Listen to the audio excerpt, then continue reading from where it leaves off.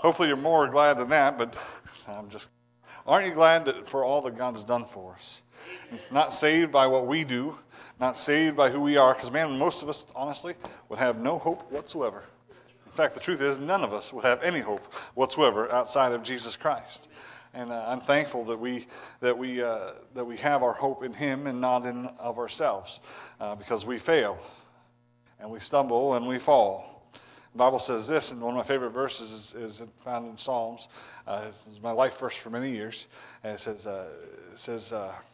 Psalms chapter 37, verse 23 and 24, the steps of a good man are ordered by the Lord, and he delights in his way. Praise the Lord. And though he fall, he will not be utterly cast down, for the Lord upholds him with his hand. We all get cast down sometimes. That's that flesh, that's that human nature that we battle with, that Paul battled with. But it's God that holds us up. Amen. We're not utterly cast down. Praise the Lord for that. I don't know about you, but I'm thankful for that. Luke chapter 8 this morning is where we're going to find ourselves. We've preached out of this chapter not too long ago. But while we were on vacation, and thank you all for praying for us while we were gone, it was rough. It was 85 degrees. I got sunburned. There was this constant wind blowing off the ocean. I can't lie, it was awesome. But we are glad to be home and glad to be with our church family. It's not the same watching online. I do praise the Lord that from 1,700 miles away, I could still be a part of and see the service. But it is not the same. There was sun and there was ocean. But it's much... While the weather is not as nice, it's much better being around our church family, and I am certainly thankful for that. Thankful for the men who filled in for us and filled in for me and covered the messages, as nervous as they were beforehand. Praise the Lord, and they all did a wonderful job. Brother James, Brother Rich, and Brother Donnie on Wednesday evening. I watched all the other two messages. I saw most of Brother Donnie's message, but we were landing on the airplane, and they made me shut everything off before we landed. So I missed the last 2 minutes of it, but it was a good message. It was a good message. I liked his one of the phrases he said. He said, "Get your lazy butts out of your lazy boys." Yeah, that was a good one. I like that. It was good. All right, Luke chapter 8. We're going to read verses 23 through 25 again. I'll read it, and then we're going to go to the Lord and ask for God's help, because the truth is, we need it. Amen. It says, verse 22, "Now it came to pass on a certain day that he went into a ship with his disciples, and he said unto them, Let us go over unto the other side of the lake. And they launched forth, but as they sailed, he fell asleep. And there came down a storm of wind on the lake, and they were filled with water and were in jeopardy. And they came to him and awoke him, saying, Master, Master, we perish. Then he arose and rebuked the wind and the raging of the water. And they ceased, and there was a calm. And he said unto them, Where is your faith? And they, being afraid, wondered, saying one to another, What manner of man is this?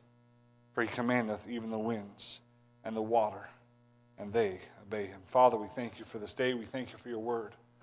And God, I pray that the message, this lesson that you were teaching your disciples, Lord, you help us to learn it as well. God, I pray that you would, Lord, empty me of myself. Father, I pray that there would be nothing in me, in my heart or my mind, that would hinder this message, Father, but that you would have free reign to speak through your word to your people. God, I pray that you would feed us. God, I pray that you would fill us. I pray, God, that you would work in a way that only you can work, Lord, that you might receive all the honor and glory. Lord, I pray, God, that even now, Lord, without me saying anything, that your Spirit would begin to work in the hearts of your people. Lord, that they might be strengthened, encouraged, challenged, even convicted. But God, that you would have your way. We ask this in Jesus' precious name. Amen. This is this account of this miracle is well known.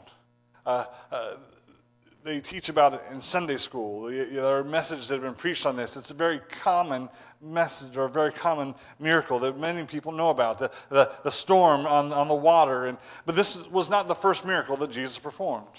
The first time I began to see the miracles when I was young, reading them and hearing about them in Sunday school, I always wondered, why would Jesus do this? I could understand as a young person why Jesus would heal certain people, because nobody wants somebody to be sick, and Jesus was a man of compassion, not just a man, he was a God of compassion, praise the Lord, and he had compassion on them. He didn't come to heal them, but he healed them while he was here. All those that came to him and asked for healing, guess what? He healed them. And guess what? He still does the same thing. Today, if we come to him and look seeking spiritual healing, guess what? He will heal you. He will save you from your sin. The Bible says he came to seek and to save that which was lost. So we have a God who loved us. We have a God who was working and performing miracles. And many of the first miracles were done so that everybody would know that Jesus was the Son of God. There were signs and wonders that were performed so that people would know that what he was saying and who he was not like everybody else. There were a lot of teachers back in those days. There were a lot of men that people followed, but Jesus was different than they were. And those miracles were done for that purpose. The miracle of the water into wine. I always wondered, why would Jesus turn water into wine at a party, at a feast, a wedding? And it says at the very end of it, if I read it, and I did read it all the way through, but it never connected for a long time, it says that he did that so that his disciples would believe. There were those who were following, and they needed to see the power of God.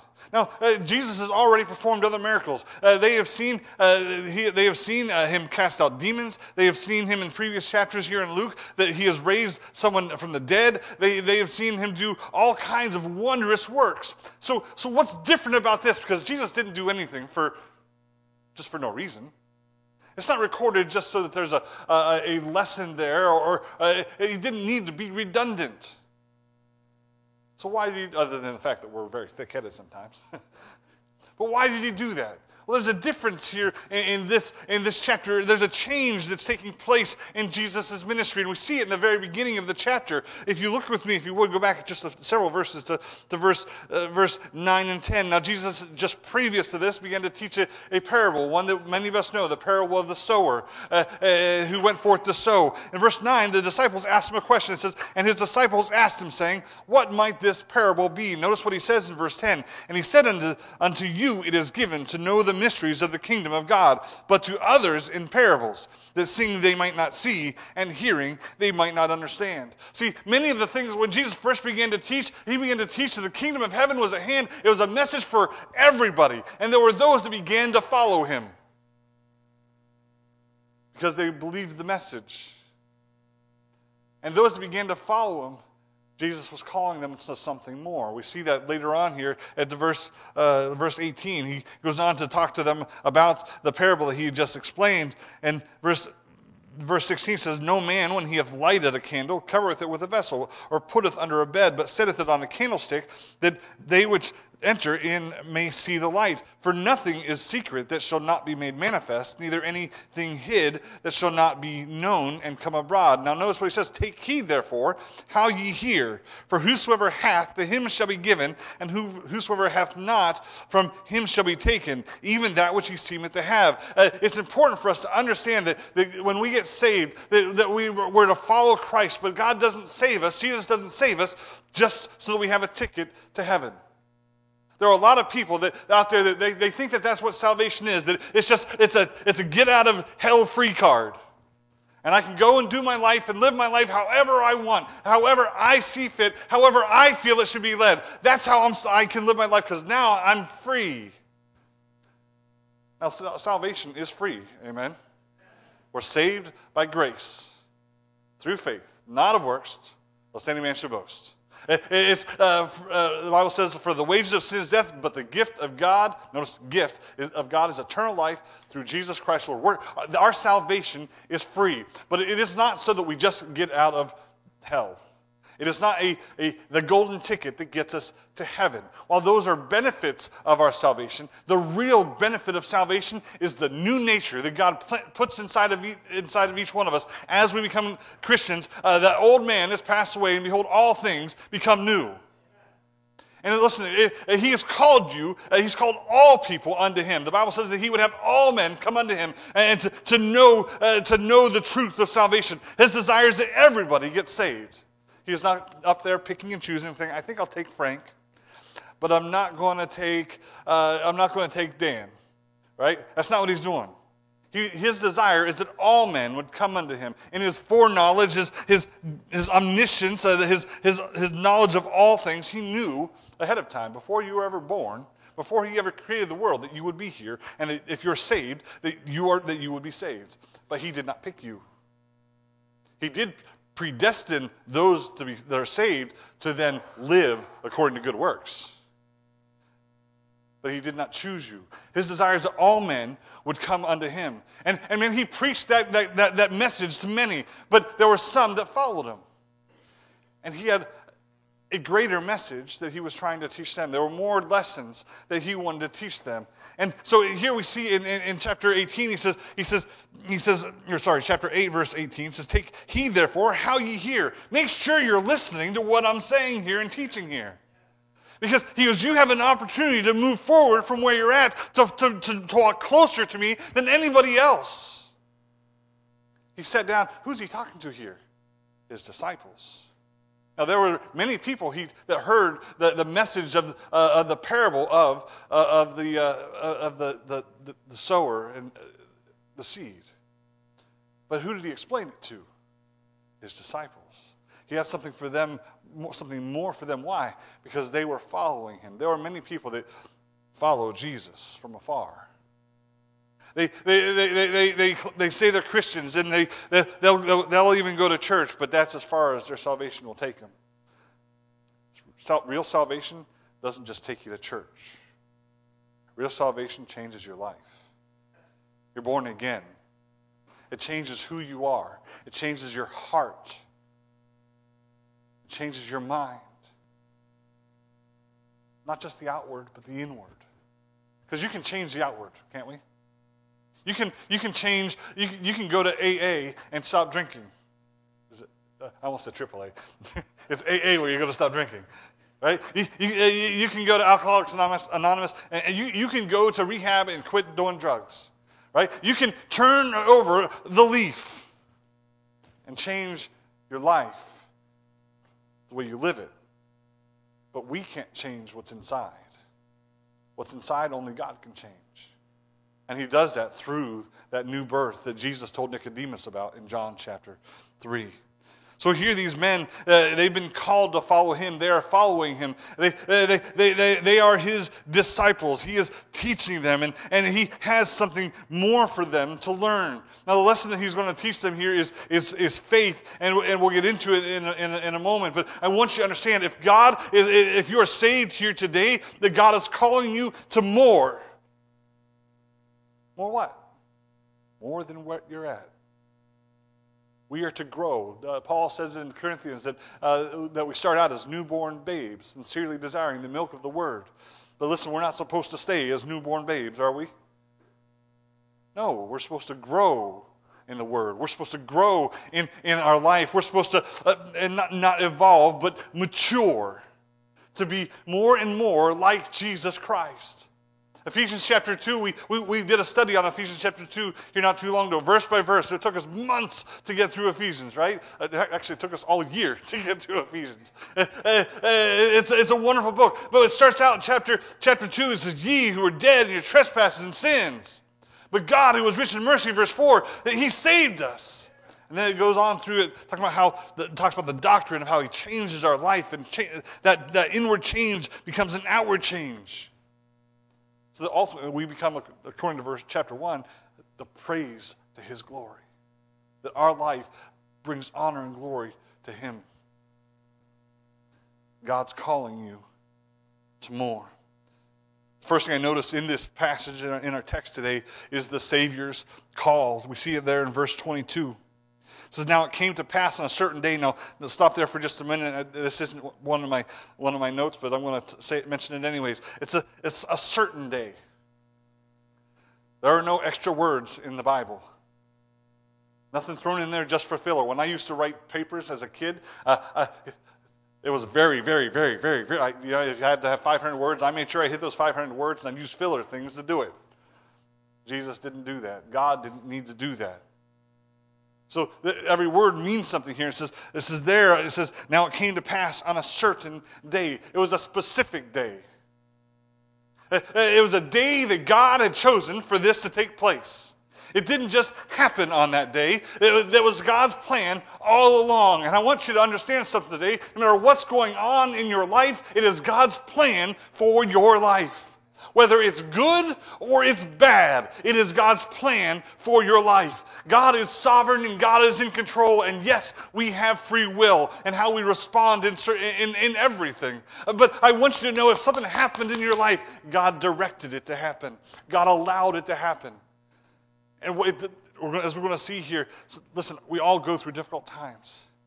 We all go, man, sometimes it seems like we can't ever get up after being knocked down because every time we try to get up, we get knocked down again. It's like one thing after another, and you might say, why, God?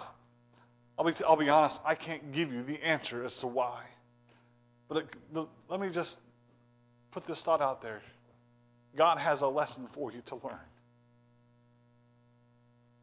God has a lesson for you to learn.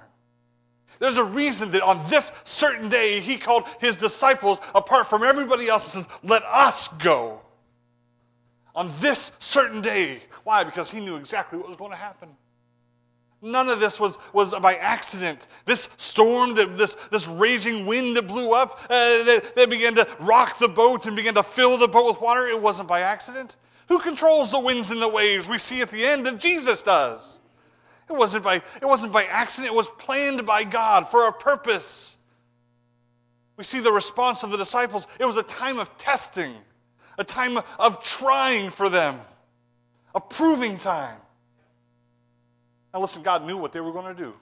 He knew how they were going to respond.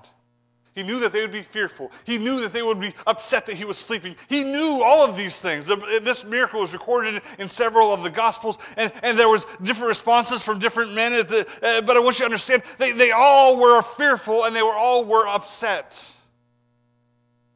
We get that way too. But the truth is, they forgot something. They forgot that who was in the boat with them. No matter what's going on in your life, no matter how difficult it is, no matter how many times you've struggled, no matter how many times you've thought nobody else understands, I want you to know God understands. God sees you. God knows where you are. In fact, he's put you there. So we need to keep our ears open to hear what he has for us to learn. Sometimes we wonder, why aren't we out of this storm yet? Maybe it's because we haven't learned what we're supposed to learn yet. James says this, the trying of our faith worketh patience. We're always told, don't pray for patience because God will give it to you. I've heard that since I was a kid. I heard that not too long ago. What do you think God wants best? What's best for us? Those trials in our life are to work something in us. We see the call of the master. He says on that certain day, verse 22, now it came to pass on a certain day that he went into a ship with his disciples. Notice Jesus is right there with them. And he said unto them, let us go unto the other side of the lake. The Savior's call. First, I want you to notice that he said to them. This call was from the master. This call was from their Lord and Master, the one that they were following. They heard directly from his lips, let us go. There are a lot of people out there that are calling us to different things. Man, the world is calling us out of church. The world is calling us away from each other. Man, they're trying to divide and to conquer. And when I say the world, I don't mean the people in the world. I'm talking about the one who is in control of this world. The Bible says that Satan is the prince and the power of the air. He has dominion in this world. Now, we know that he can't do anything without God giving him permission. The book of Job teaches us that. We understand that he has to seek permission from God to touch any single one of us. But God allows certain things to happen in our lives for certain reasons. And this call was from Jesus, who said, "Go, get in the boat, and let us go over the other shore." It was a call from the master. It wasn't a call from their friends. It wasn't a call from their family. It wasn't a call to go and do this, even amongst themselves where they came up with their own idea. It was a call from God. Listen, God has a call on your life. The first call God gives every single person is to come unto me for salvation. Not me, but Jesus. Jesus said, "Come unto me, all ye that labor, and I will give you rest." He told the disciples, "Follow me, and I will make you fishers of men." He had a desire to call them to salvation, and many came to him. But then he called them to something more. Did he not? Out of those that followed him, he called the 12 disciples to be closer unto him, to learn from him, and they followed him. He called them unto more. He sent the 70 out, the 70 that were following. He sent them out to go and to teach and to preach the kingdom of heaven. And then they went out and did that. But even out of that 70, there was 12 that was closer. He called them to more. If you remember, he called, there were the 12, then there were 3 that were even closer to Jesus than everybody else. You had Peter, James, and John who went with them to the Garden of Gethsemane, closer than anybody else went. They went to the Mount of Transfiguration, and they saw Jesus in his glorified body when nobody else did. Listen, there were some that were called to more. I want you to know that God is calling you to more, not just to be saved, but to draw closer unto him, to know more of him, and maybe to do more for him. See, God calls us all to know him. The closer we are to God, the more that we know him. And listen, the only way to get closer to the Lord is through prayer and through the study of the Word of God. That's how we come to know God. God reveals himself to us through the Word of God. There are a lot of people who say, "Well, my God doesn't do this." Well, then your God then obviously isn't the God of the Bible, because we don't get to tell God who he is and what he does. God tells us. He reveals himself to us in the Word of God. And so we can know God, but then we're also to serve God. These disciples were to go and to do and to go across this lake, the Lake Gennesaret, I believe it's pronounced. They're to do that. They're to go. They're to be with Christ. They're to serve him. God's calling us all to know him more. God's calling us all to serve him more. So, well, how much is enough? It's never enough. Whatsoever you do, do it all for the glory of God. Everything in our life is to be about God. You're just a Bible-thumping religious, you want everybody just to love God and serve him with everything that, yes. Because that's what God wants of us. God doesn't want half-hearted, lackadaisical, go to church when you want to kind of Christians. He wants us to be those who love him with all of our heart, soul, and mind. Not with part of our heart, soul, and mind. All of it. We're not to be double-minded. This afternoon we're looking at Matthew chapter 5, verse 8, the next verse in the Beatitudes. The word, "Blessed are they that are pure in heart." It's this idea that, not that we're perfect or righteous, but it's that idea of integrity, of we're one-minded, one-hearted. Not divided. And too many Christians today are divided. They've got one foot in the world and one foot pointed towards the Lord. And that doesn't do anything but make you top heavy. You can't sit on the fence, you got to pick a side. There's a call from the Master. It says, he said unto them. It's a call to the minority. Again, back to verse 22. Now it came to pass on a certain day that he went into a ship with his disciples, and he said unto them, let us. Well, who were his disciples? Those 12. It wasn't the 70. It wasn't the thousands that had just been there. It wasn't those that he had been teaching the parable of all of that had heard the parable. It was just the 12 that he had spoken to. It was a minority. Listen, God's calling his people. If you're saved, you're one of his. His call isn't just, it's not a general call, it's an individual call. See, when there's a general call, you know what happens? When somebody asks something of a general group, you know what happens? Everybody waits for somebody else to do it. I was a paramedic and firefighter for 17 years, and when we used to teach CPR, and one of the things we would teach when we taught CPR is you teach the person who knows CPR. When they get there, they check the pulse, they check the respirations, and when they realize that there aren't any, they look up at somebody and you point at somebody, and you be like, Frank, go call 911. Do you know why? Because you'll look up and say, somebody call 911, and everybody else will stand there and not do anything, because somebody else will call 911, not me.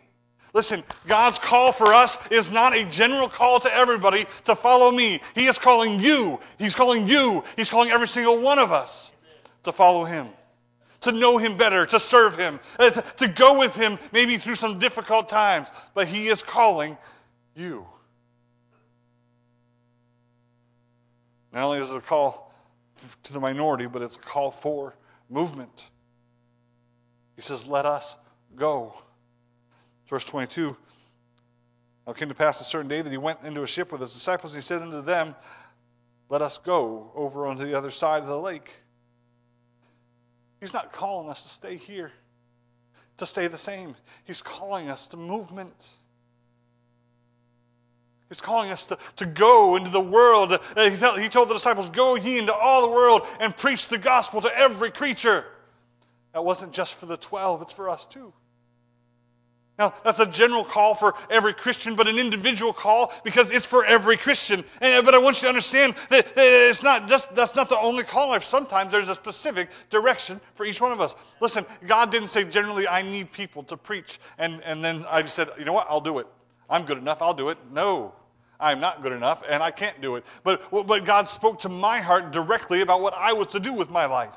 God will do the same thing for you. Listen, not everybody is called to be a pastor, but everybody is called to serve somewhere. Everybody is called to fill a position, to be a part of the body of Christ, that you serve and you be a part of what God has called you to do. Otherwise, we all look around and wait for somebody else to do it. We're having the Help Ministries come to our church here on the 10th. Praise the Lord, they've been a blessing every year that they come.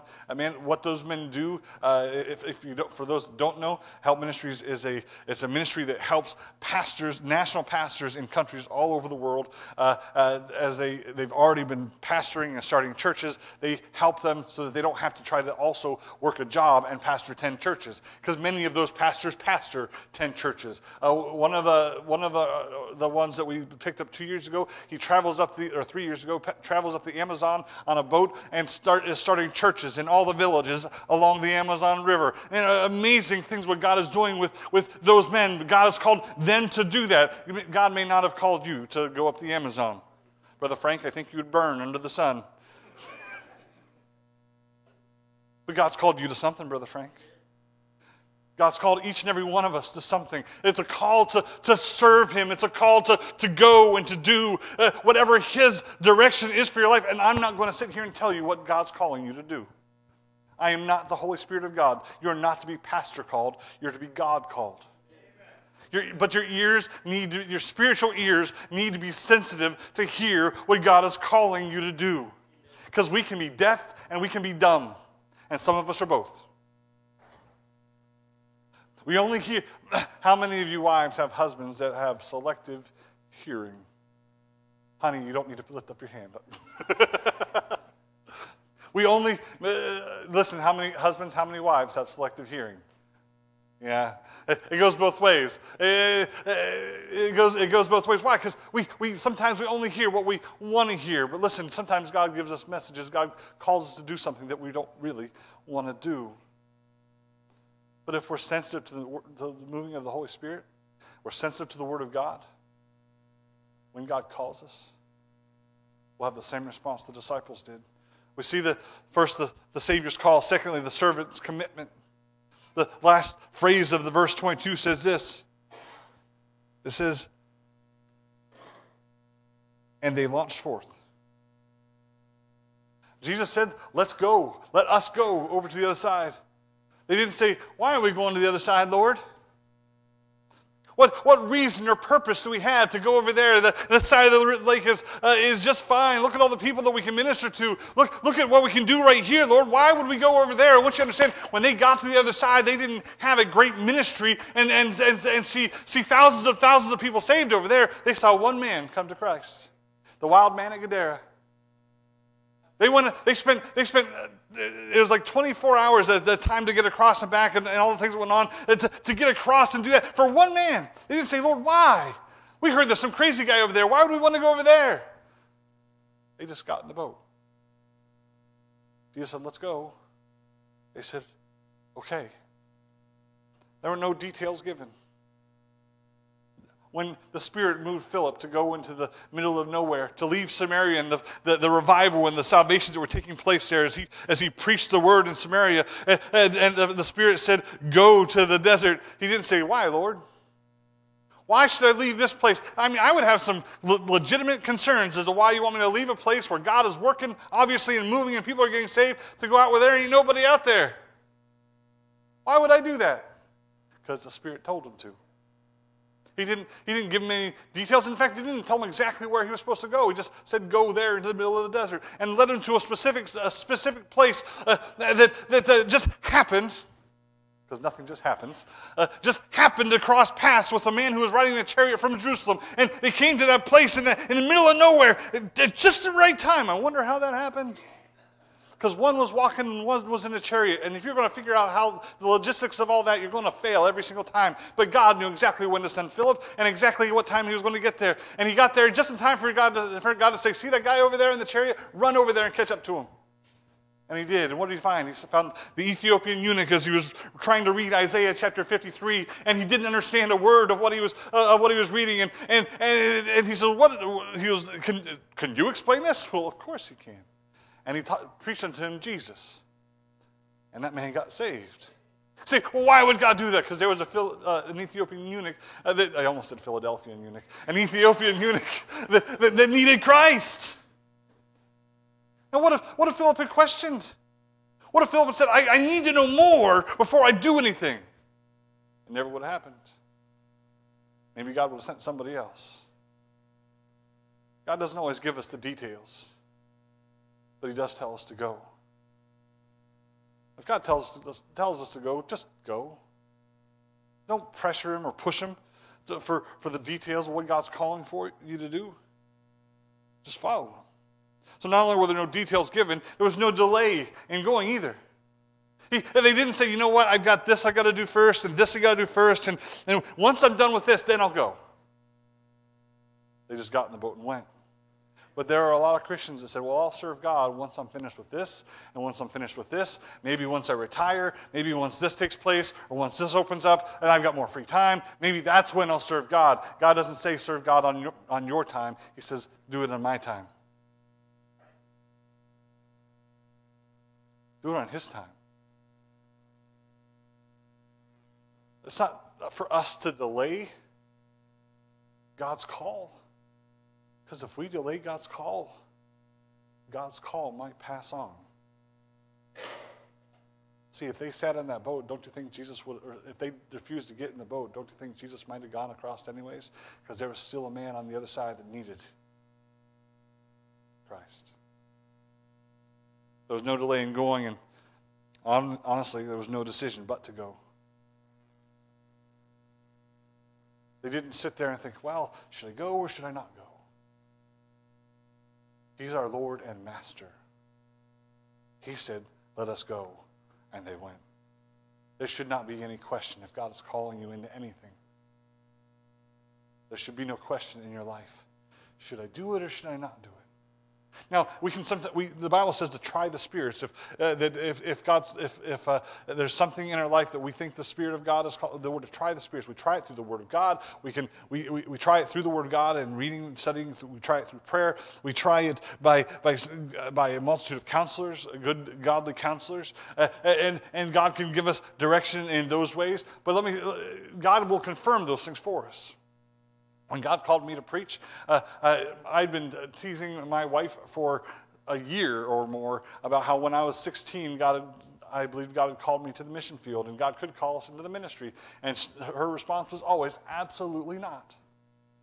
I will not. She didn't want to leave a life of, not that we were wealthy, but we were doing fine. And she didn't want to, she thought that at that point in time, she thought that ministry meant malnourishment, I guess. I don't know. But when God spoke to my heart, and I wrestled with that Spirit speaking to me all the way down to Boston and all the way back, and finally I said, okay, Lord, and I went home, and I was terrified to tell my wife, not because I thought she might beat me, I thought she might leave me. No, I don't believe that either. But I didn't know how she was going to take it. And I said, honey, we got to talk. And we sat down, and I told her what the Lord God had spoke to my heart about, and instead of saying, no way, like she had every other time when I was joking about it, the Spirit of God had already prepared her heart. And she said, whatever God leads us to do, let's do it. Who are you and what have you done with my wife? And I came in and I told Pastor Williams, and Pastor Williams said, I wondered how long it was going to take you to figure it out. I've known him for a long time. Why didn't you tell me? Because he didn't want me to be pastor called. He wanted me to be Spirit called. See, God will confirm those things. But there's a difference between confirming and trying the Spirit and deciding whether or not we're going to do what God wants us to do. There should be no decision but to be obedient. If He is your Lord and Master, that means He's your master. It means He's the boss. Our life isn't about us anymore. As children of God, we are a purchased possession. We were bought with a price, the price of His own blood. Because of what He did for us, we should then give our lives for Him. We see the Savior's call and the servant's commitment. Notice what comes up next, the stormy crisis. The stormy crisis, verse 23 says this. It says, but as they sailed, he fell asleep. And there came down a storm of wind on the lake, and they were filled with water and were in jeopardy. Notice first this storm struck obedient ones. They were right where they were supposed to be. Jesus said, get in the boat, let's go. They got in the boat and they went. They weren't out of the will of God. They weren't in sin. They weren't doing something they weren't supposed to be doing. They were right where they were supposed to be. And listen, just because there are difficult things in your life does not mean that God's judgment is upon you. There was a reason and a purpose for this storm in their life. There is a reason and a purpose for the storm in yours. If you are following the call of God, trying to know Him, your life has not been promised to be easy. It wasn't easy for Jesus. I think it's going to be easy for us. The world hated Him as the world's going to hate us. He was persecuted. We'll be persecuted. Now, we're not really persecuted in today's day and age as far as our country's concerned, but that's changing more and more. And in other countries, they're already persecuted. But we're not talking about spiritual persecution. This is a storm. Storms come up. Things happen in our lives. People get sick, do they not? Doctors say, I'm sorry, you've got cancer, heart disease, diabetes. And some of those things are affected by the choices that we make. But listen, God allows things to happen in our lives. Maybe it's some autoimmune disorder. Diseases take place. Good for good people and bad. I know many pastors, many preachers that got sick with the coronavirus. One of my favorite preachers, he got sick with the coronavirus, and man, it totally destroyed his body. He didn't die. He was in the hospital for 7 months. Most of that time spent in the ICU. When he finally got home, my wife and I saw him last year. The first time we saw him preach in person, man, he was a powerful preacher. This loud, booming voice. couldn't even stand to preach. He sat in a chair, and he preached like this, because he couldn't get his breath out. See, why does God let that happen to his own men? A man of God who loves him and is serving and has given his life for him. Why? I don't know. But there was something for him to learn. Sometimes the storms happen, even to those obedient ones. And listen, they will happen to you too. Those storms will happen to you too. There are people here today that are going through very difficult times. And we can't understand the difficulties that they're going through because we're not in their shoes. But I want you to understand that, man, it can be overwhelming at times. It can be crushing at times. The stormy crisis struck the obedient ones. It also was seen by others. Now, I don't know how long they were out on the water before the storm hit, but everybody that watched them get in the boat and watched the wind kick up and watched those waves, and they maybe not have been able to see the boat out where it was, but I bet you they were glad they weren't in it. Right? You ever see a boat in deep waters that the waves are pouring over the sides? It's kind of scary. Years ago, 10, 11 years ago now, my wife and I went down and got in a boat. I thought it would be romantic to rent. This is before the college. This is before I was still working in the fire department, and before we had Elijah, so 11, 12 years ago, and we were down there, and I thought it'd be romantic if I rented a boat. We went out onto the ocean to see the sunset. It was a small boat. I didn't make that much money. I wish I could have rented a bigger boat. Once we hit the waves, got past the break of the waves, man, that thing was crashing up and down and up and down. My wife was like, please go back. There was no romantic sunset. It was nausea and fear. Now, the driver said, hey, we're okay. We'll be fine. We did not feel that way.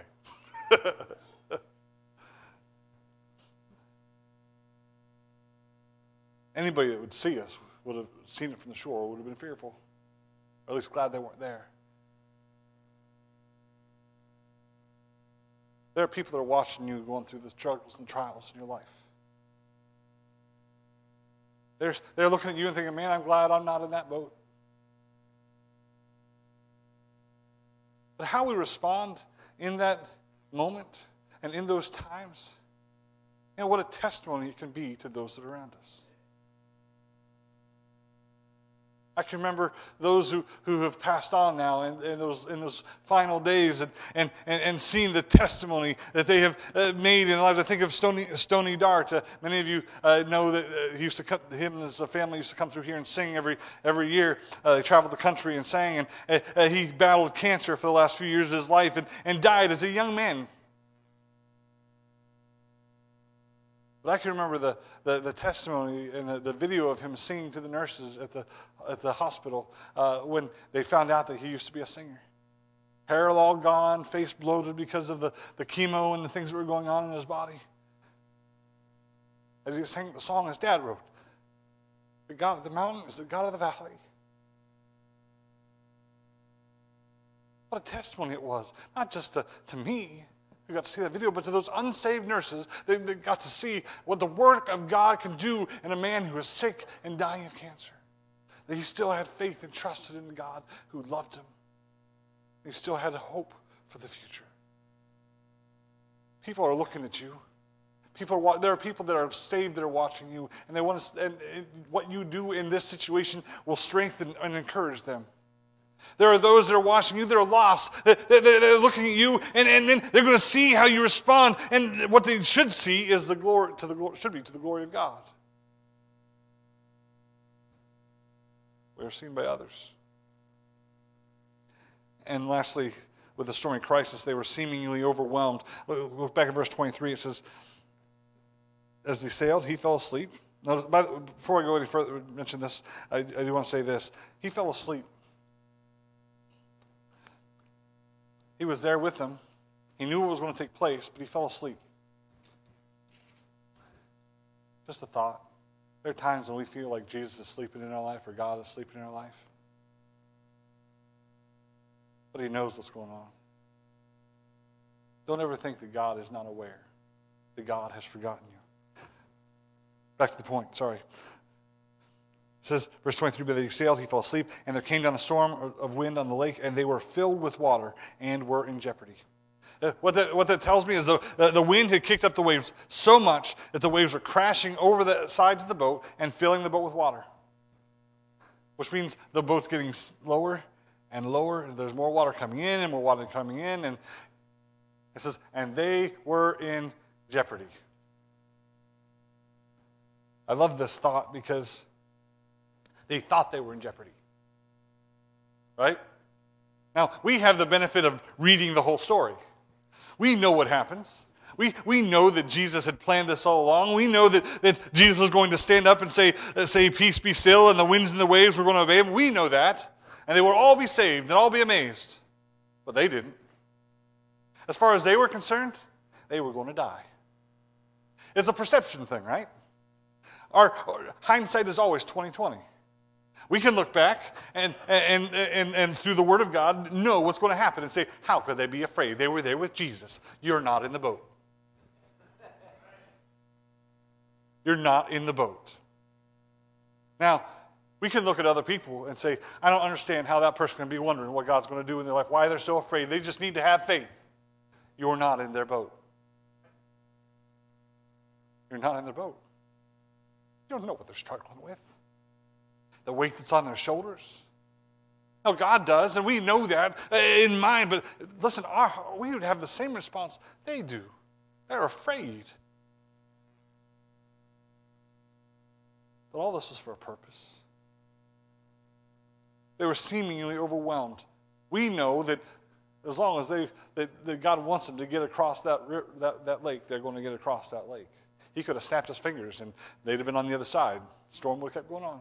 He could have done it a million different ways, in a million other ways that we never even think of, because he's God. But I want you to understand this. He was in control, but they didn't know that. It didn't feel that way to them. They had seen him perform miracles. They had seen his power over disease and his power over death. They'd seen his power over nature. They'd seen him turn water into wine. They'd seen him do all kinds of different things. But in that moment, they were afraid. As Christians, we see God do works in our life, and we'll look back in the Old Testament and say, how could those dumb, lazy Israelites be fearful and want to go back to Egypt when they saw God bring them across the dry ground? Because they were thirsty.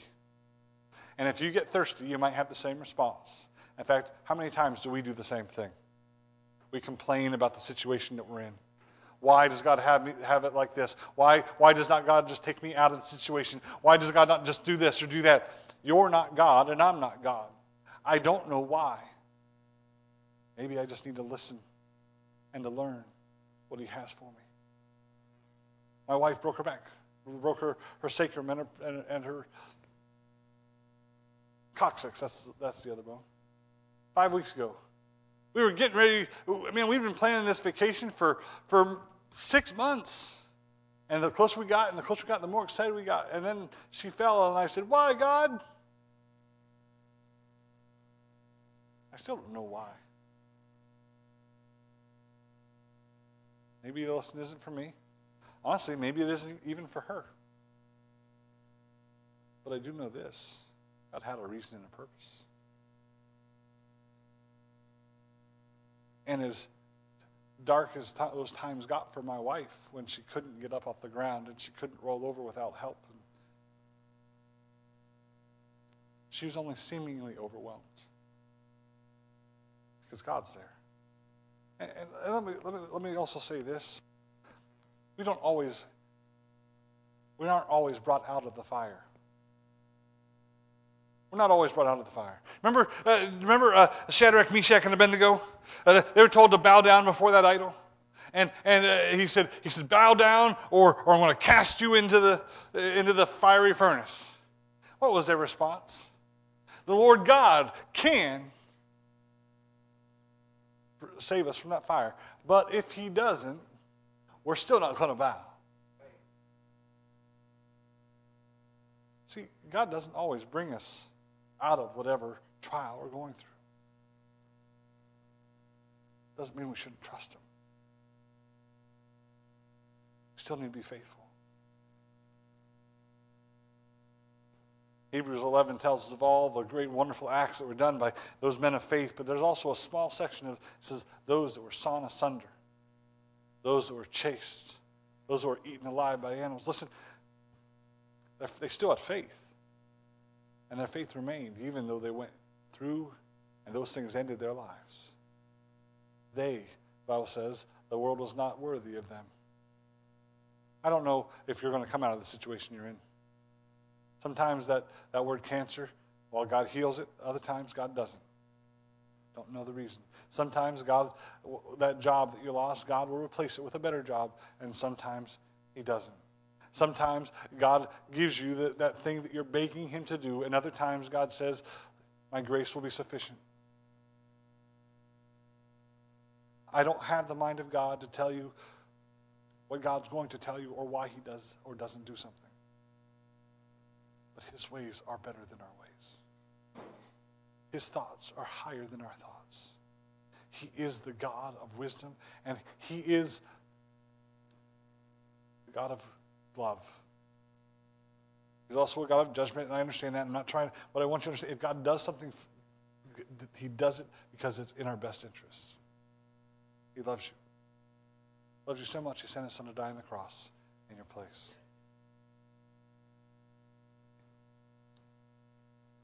They were seemingly overwhelmed. I do want to say this before you jump to the next. The next is only seemingly.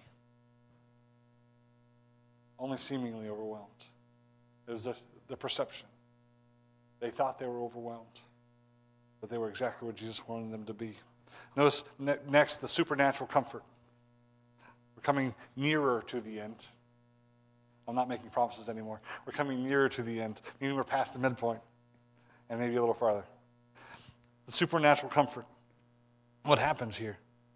Well, let's look at verse 24. It says, and they came to him and awoke him, saying, Master, Master, we perish. Then he arose and rebuked the wind and the raging of the water, and they ceased, and there was a calm. The supernatural comfort. Now, if you remember, who got onto the boat with them? Jesus did. And he quickly went to sleep before the winds and the waves happened. But Jesus was in the boat. They seem to have forgotten that. There are some things here that they seem to have forgotten. And the first one was his direct presence. He didn't tell them to go out and he was going to meet them on the other side. He was right there with them through the whole thing. He was, yes, asleep, but he was aware because he's God. Jesus says, I will never leave thee nor forsake thee. Peter, being called to Jesus, stepped out of a boat. But when he saw the winds and the waves outside of the boat, he forgot about Jesus and he began to sink. It's important for us to understand that God's presence is with us in the midst of the storm. He hasn't left you. It may appear like he has, but he has not left you. Job says this, I looked to the left and he wasn't there. I looked to the right and he wasn't there. He looked at all the places, or he looked ahead and he wasn't there. But he says, but I know that he knoweth the steps that I take. He sees us. He knows right where we are. No matter what the situation is, you are not alone. If you are his child, he dwells inside of you. He is with you. They forgot his direct presence. They forgot his declared promise. What declared promise? He said, let us go to the other side. He said, we're going to go to the other side. They get out in the middle of the lake and they see the winds and the waves and they get some water in the boat and they get scared. Now we all do the same thing. We all get worried sometimes, especially in those when it seems like we're going to perish, and they got fearful. But they forgot. He said, we're going to go over there. Guess what? He keeps his word. Because guess what? When the winds and the waves stopped, where did they go? To the other side. He had a purpose for them to go to the other side. He had something to accomplish on that other side. He was not done with them.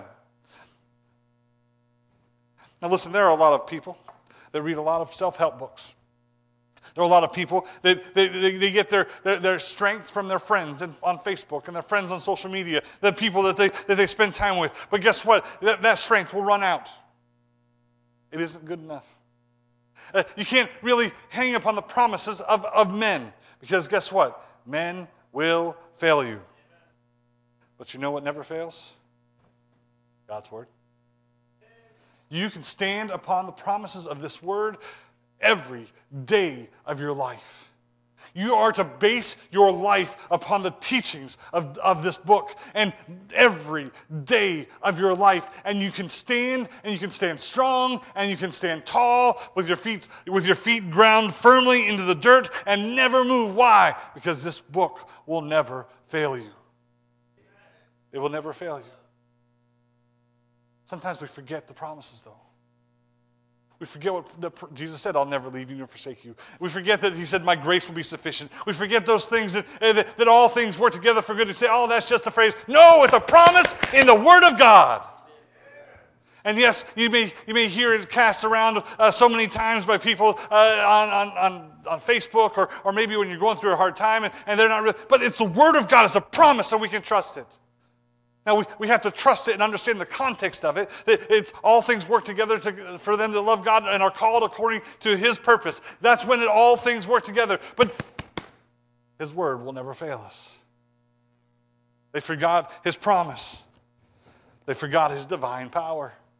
They had just seen Him perform miracle after miracle. They have seen Him, seen all that He has already done, and they forgot who He was and the power that He had. He had authority over creation. Now, I was just on the beach with my wife for a week, and it was windy. How foolish do you think people would have been if I would have walked down to the beach and said, "Wind, my wife does not like you. Stop." You're all laughing at me. So would have everybody else on the beach. We the first day we were there, we walked down to the beach, and you know how her back's hurting. I had to help her down through the sand, and we wanted to dip her toes in the water, and then we wanted to go a little bit farther because it's the Caribbean Ocean and it's nice, and so we got a little bit farther out, and we got to about waist deep, and one of those waves came, and they had some big waves, and one of those waves hit her, and man, it hurt her back, and we had to go back. How foolish of me would it have been to be like, "Waves, cease!" Ridiculous. I could have yelled all day long, and the waves would have come and come and come. They would never have stopped. People would have laughed. There have been viral videos going all over Facebook because of some crazy guy down there telling the winds and the waves to stop. You know why? Because I have no authority over the winds and the waves. Right? Jesus does. See, He created them. In the beginning was the Word, and the Word was with God, and the Word was God. The Bible goes on to tell us, John tells us that all things were created by Him. Colossians tells us that all things consist by Him. Those winds that move, it's because of Christ. The ways to say, oh, there's scientific explanation. Yes, I understand, but who created all those things? Jesus. So, should it be a surprise to us that when Jesus said, "Peace, be still," it listened? No. He had authority. Notice also the amazement of the children of those disciples. Man, they were amazed. It says, "Who is this man that even the winds and the waves obey Him?" They were amazed at the power of God. Just like we're amazed at the power of God as He works in our lives. They had forgotten His divine power, and many times we forget His divine power too. We see some problem in our life, and we see it as too big for us to deal with. And guess what? It is. But there is nothing that is too big for God to deal with. There is no problem that we will ever face that God says, "You know what? That seems like a bit much for me. You're on your own, bud." He doesn't do it. Now, there are times when we have to go through it, but He says, "I'll be with you." His divine power. Brings us to the last verse, verse 25. It says, "And He said to them, 'Where is your faith?' And they, being afraid, wondered, saying one to another, what manner of man is this? Where is your faith? This lesson that he was trying to teach them was to trust in him. Now, it wasn't over here. Throughout the rest of this chapter, we preached on 2 of these miracles not too long ago, but he performed 4 specific miracles in this, and each one showed his divine power. First, there was here where he had power over the deep. Then, as he goes over to the wild man of Gadara, and he had power over the demons. And man, what amazing power! It wasn't that he just sat and listened. Man, he cast those demons out. He was a wild man that was running around naked, and they couldn't even, the chains couldn't bind him. He was uncontrollable. But at the feet of Jesus, he was in his right mind, and he was clothed. Why? Because Jesus had power over those demons. He had power over disease. We see in verse 43 of this chapter the woman with the issue of blood who had spent all of her money and gone to all the different doctors, and nobody could heal her. And all she did was touch the hem of his garment, and she was healed. The Bible says that the virtue, the power went out of him, and she was healed immediately. He didn't have to do anything. We see at the end of the chapter, verse 49, Jairus, his daughter, who passed away, he had power over death. He was trying to teach the disciples to have faith because of who he was. Later on in the book of Luke, they come to the point where he says, who do men say that I am? And they said, well, some say that you're Elijah, some say that you're John the Baptist, some say that you're a prophet. And he goes, but who do you say that I am? And Peter said, thou art the Christ, the Son of the living God.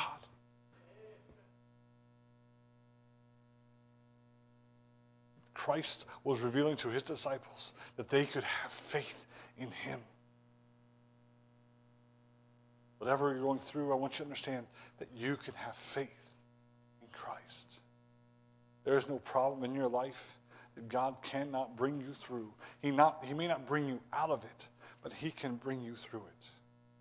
There's no person in your life that God cannot reach. There's no sin in your life that God cannot forgive. I want you to understand that he has divine power.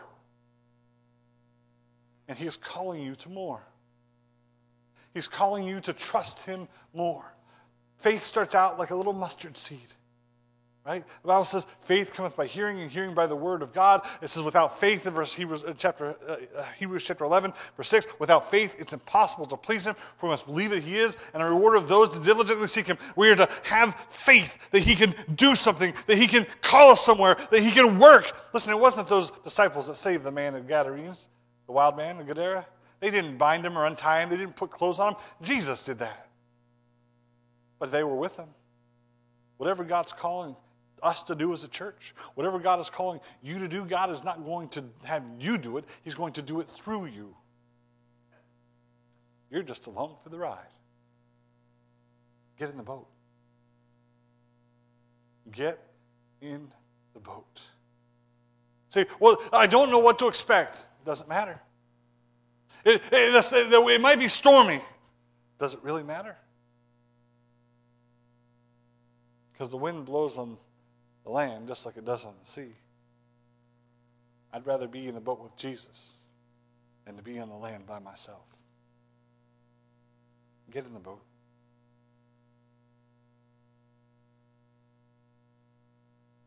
Trust in him.